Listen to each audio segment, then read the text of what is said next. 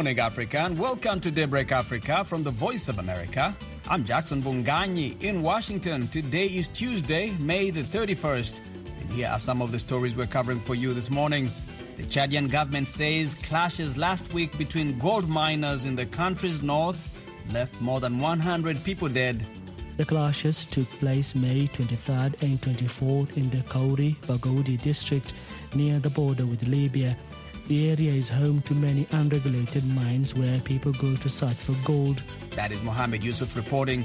And as the world marks No Tobacco Day today, Tuesday, studies show that over 8 million people each year die due to tobacco-related illnesses. So your blood vessels start to constrict and your blood pressure starts to go up. It's a silent killer because it is marketed as if it's a good thing. So the advertisements have stopped. And some African countries with elephant populations say they want to lift an international ban on ivory trading and culling elephant herds. We'll have those stories and more coming up right here on Daybreak Africa. Stay tuned.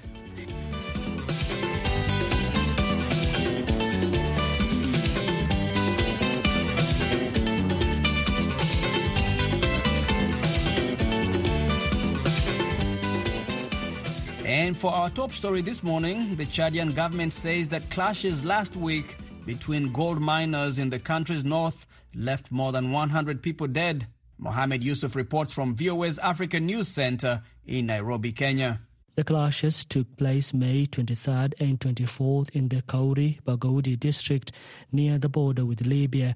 The area is home to many unregulated mines where people go to search for gold. Chad's Minister of Defense said Monday that according to a government fact-finding mission, more than 100 people were killed and 40 others injured in the fighting. Minister Dawood Yahya Ibrahim said the fighting broke out at night in the mining sites but did not identify the cause of the violence. Chad's communication minister said last week that the clashes were between Arabs who crossed the border from Libya and the Tama community who hail from eastern Chad. Chadian authorities have suspended informal mining operations in Kauri Bagodi and evacuated people from the area. There was no indication that terrorists or criminal groups played a role in the violence. Chad is involved in a fight against terrorism and rebel groups who threaten to topple the interim government, led by the son of late President Idris Deby. Mohammed Yusuf for VOA News, Nairobi. Suspected Islamist militants killed 15 civilians in an attack on a village in Northeast Democratic Republic of Congo. That is according to local officials and the head of the local human rights organization, Rwenzori Sector Civil Society Group.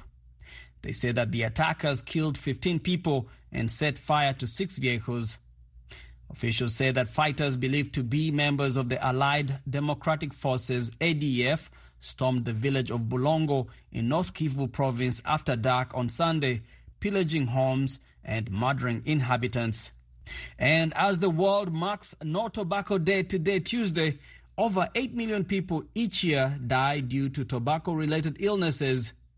In Africa, however, the number is relatively low as the prevalence rate of smoking in Africa is only 14%. Maureen Ojambo has more on this story. Under the theme Protect the Environment, this year's World No Tobacco Day is highlighting the damage caused by tobacco products, among them environmental pollution and harm to people's health. According to a Lancet survey, today, the prevalence rate of tobacco smoking in Africa is only 14%. This is low compared to regions like North America and the Eastern Mediterranean that have a tobacco prevalence rate of over 20%. Dorcas Kiptui is the head of the Tobacco Control Unit in the Ministry of Health Department of Non-Communicable Diseases. She says Kenya has managed to keep the number of tobacco users low by stopping public advertisement of the products. But on average, it has been shown that it takes up to 20 to 25 years to get severe forms of diseases like non-communicable diseases, and also to affect the reproductive organs, the skin, the eyes, everything else. But also there is immediate effect. Immediately also it is transmitted throughout your body in the blood. So your blood vessels start to constrict and your blood pressure starts to go up. It's a silent killer because it is marketed as if it's a good thing. So the advertisements have stopped. From 2012 to 2018, the area under tobacco cultivation decreased globally by nearly 16%, but in Africa, it increased by 3.4%. East Africa alone accounts for 90.4% of tobacco leaf production in Africa. Kiptui says most tobacco companies have moved to having non-smoking tobacco products that are more dangerous than cigarettes. Tobacco products have a lot of chemicals. Like a cigarette has over 7,000 chemicals in it. About 70 of them are cancer-causing agents. And so now the tobacco industry is coming up with novel products that are trying to subvert the law. Products that are not combustible so that you cannot smoke it because they are not smoked, like the pouch. So they're delivering nicotine through a pouch to target the youth, because since we put the Tobacco Control Act in place, many people now don't even know brands of cigarettes. Africa's top 5 tobacco growing countries are Zimbabwe at 26%, Zambia at 16%, Tanzania at 14%, as Malawi and Mozambique account for 13%. Kenya's Tobacco Control Board is calling on Kenyans to work towards eradicating the use of tobacco products, which significantly destroy millions of lives and families. Board's chairperson Nancy Gashoka said that tough action should be taken to rescue the current generation. Our work is to regulate and control its demand and also supply. And that's why Kenya is a signatory of Framework Convention for Tobacco Control. And so this law is international and it's also local. And that's why you cannot also smoke in public places. 6% of tobacco smokers in Kenya use outlawed tobacco products. Kenyan law prohibits their sale through vending machines, as well as the sale of single cigarettes and those in small packets, and the water pipe tobacco, popularly known as shisha. Tobacco destroys the environment, further harming human health through the cultivation, production, distribution, consumption, and waste. Globally, around 3.5 million hectares of land are destroyed for tobacco growing each year.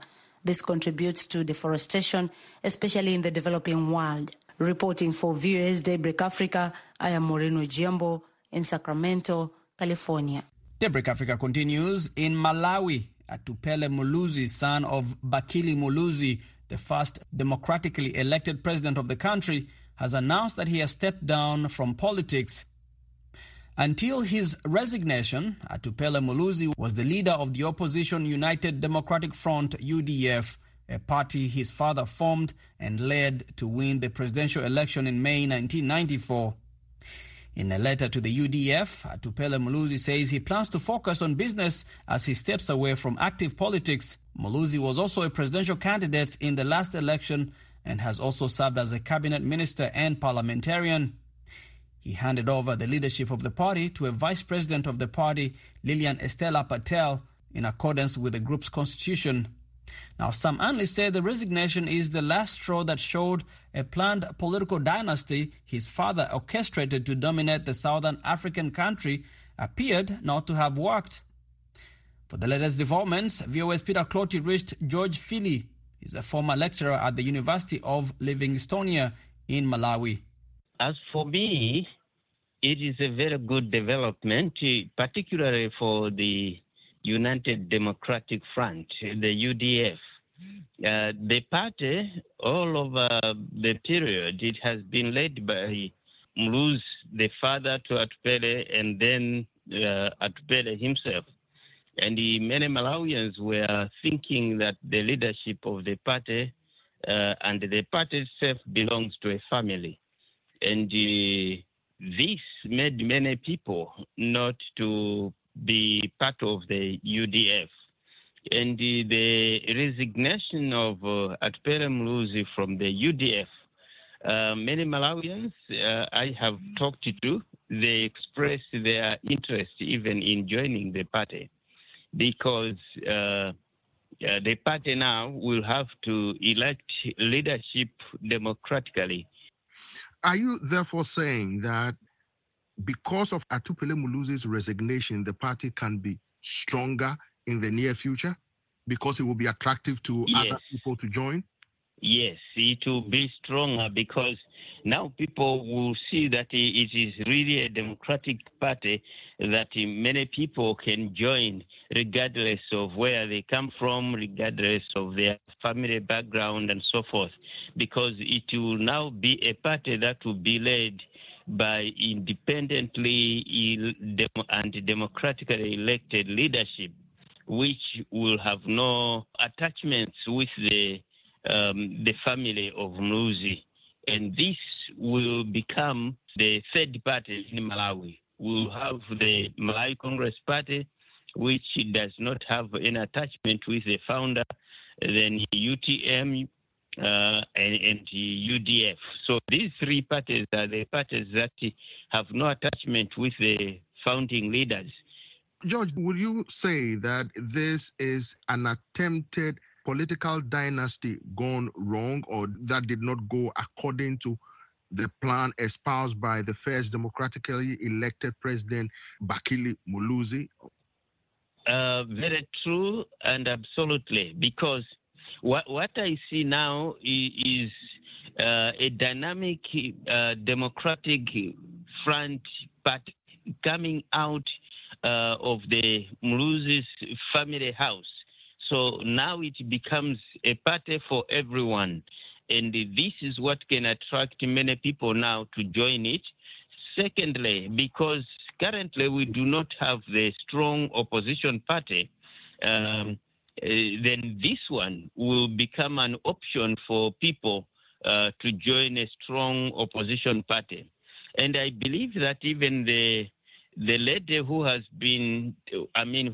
taken after Tupere Muluzi's position, Honorable Patel, this lady, I think she can rebrand the party well. I believe that she will reorganize the party and attract as many people, particularly the dynamic youth or young men. That was George Philly, a former lecturer at the University of Livingstonia in Malawi. He was speaking to VOA's Peter Clotty.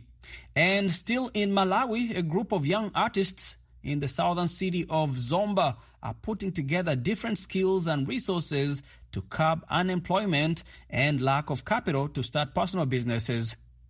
This initiative, which opened last September, now serves as a beacon of hope to many up-and-coming artists in this southern African country, as Lamek Masina reports from Zomba. Malawi has recently seen street protests pushing President Lazarus Chakwera to address unemployment in the country. The protesters reminded President Chakwera about his campaign promise that his administration would create 1 million jobs once voted into power. To address these concerns, the group is running a creative group known as the Tribe Hub that serves as an incubator for creative and entrepreneurial ventures for up-and-coming artists in Malawi. The Tribe Hub opened last September and has now a band, a multipurpose recording studio, a performance stage, and a carpentry workshop. Tawanda Mpando is the manager for the group. Aside from the fact that we wanted to employ ourselves and create jobs, but it also just stems from the point that as an artist, if you don't realize that you should employ yourself, you should work on your craft yourself and find a way to add value to it, then you're not going to gain anything from it. Some artists of the 21-member group are graduates from the University of Malawi with skills in graphic designs, drawing, illustrations, photography, videography, music production, web development, tailoring, and woodwork. So far, the hub has hosted over 4 events where various artists exhibited their artworks, such as paintings and drawings. It has also helped music artists like Benny Rwanja Jr. improve their skills. I recorded my first song in 2015, but I didn't have time to explore. This time, I can sit down with my fellow creatives, work on the track. How about this? They tell me the directions. We help each other a lot. Before the hub, I couldn't get that. The hub is now working to organize a festival where young and upcoming artists can showcase their talents. Alfred Kambankadzanja is the art director at the Tribal Hub. Most of the times, right here in Malawi, there's a problem of up-and-coming artists. We are not really given a platform whereby we can really showcase our arts. Most of the times, people expect you to be known already for you to be called somewhere to perform. Vitumbiko Liwomba is a media marketing, concepts and creative director. She says despite a success story, there are challenges. The major challenge we have is being underestimated. As a young person in Malawi, you're always underestimated to the things that you can actually achieve. Yeah, so when we approach people and they see us as young people, they really rarely ever take us seriously, even though what we're trying to achieve is something important. However, Liwomba says this hasn't affected their initiative in any way. They say now plans are underway to establish similar hubs in various parts of the country for the benefit of more up-and-coming artists in the country. Lamek Masina for VOA News, Zomba, Malawi. Some African countries with elephant populations say they want to lift an international ban on ivory trading and culling elephant herds. Representatives meeting in Zimbabwe ahead of the Convention on International Trade in Endangered Species later this year say that elephant overpopulation is harming communities and vegetation. Columbus Mavunga has more from outside Hwange, Zimbabwe's largest national park. 14 African countries say they want communities with elephant populations to benefit from them. As a result, they issued a communique Thursday after a 4-day conference asking for a ban to be lifted on ivory trading and elephant killing. The group plans to take that message to Panama in November for the Convention on International Trade in Endangered Species, or CITES, an agreement among governments to ensure that wild animal and plant species are protected. Here is Ngubizita Mangaliso Ndlovu, Zimbabwe's wildlife minister. Mainly to say, as African states, we hold the significant population of our elephants. It is therefore important that the ideas, the proposals that we are preferring at CITES need to be taken seriously. Key among them, issues of our wildlife products. We are currently spending a lot of money taking custody of our ivory, which ivory we are restricted from trading. We want to believe that this is one of the key outcomes that we are anticipating to come from CITES, that we can be allowed to plow back into conservation wildlife products. Zimbabwe says its national parks are home to nearly 100,000 elephants, double the number parks can comfortably accommodate. Government officials say as a result, the animals are moving out of the parks and destroying local crops. Stembiso Mampo Fusibanda is a 59-year-old Zimbabwean widow living just outside Hwange National Park. She says the elephants are bothering locals and invading their fields and homes, and that locals can no longer farm their fields. Farmers are asking for authorities, she says, to build a fence to keep elephants out. Some African countries, such as South Africa, which is home to 45,000 elephants, oppose lifting the ban. Officials there say South Africa uses birth control to manage the elephant population and fences on national park boundaries. Sam Ferreira is a large mammals ecologist at South Africa National Parks. One of the difficulties is people tend to think that the African manager of wildlife has got only one solution. In fact, they don't.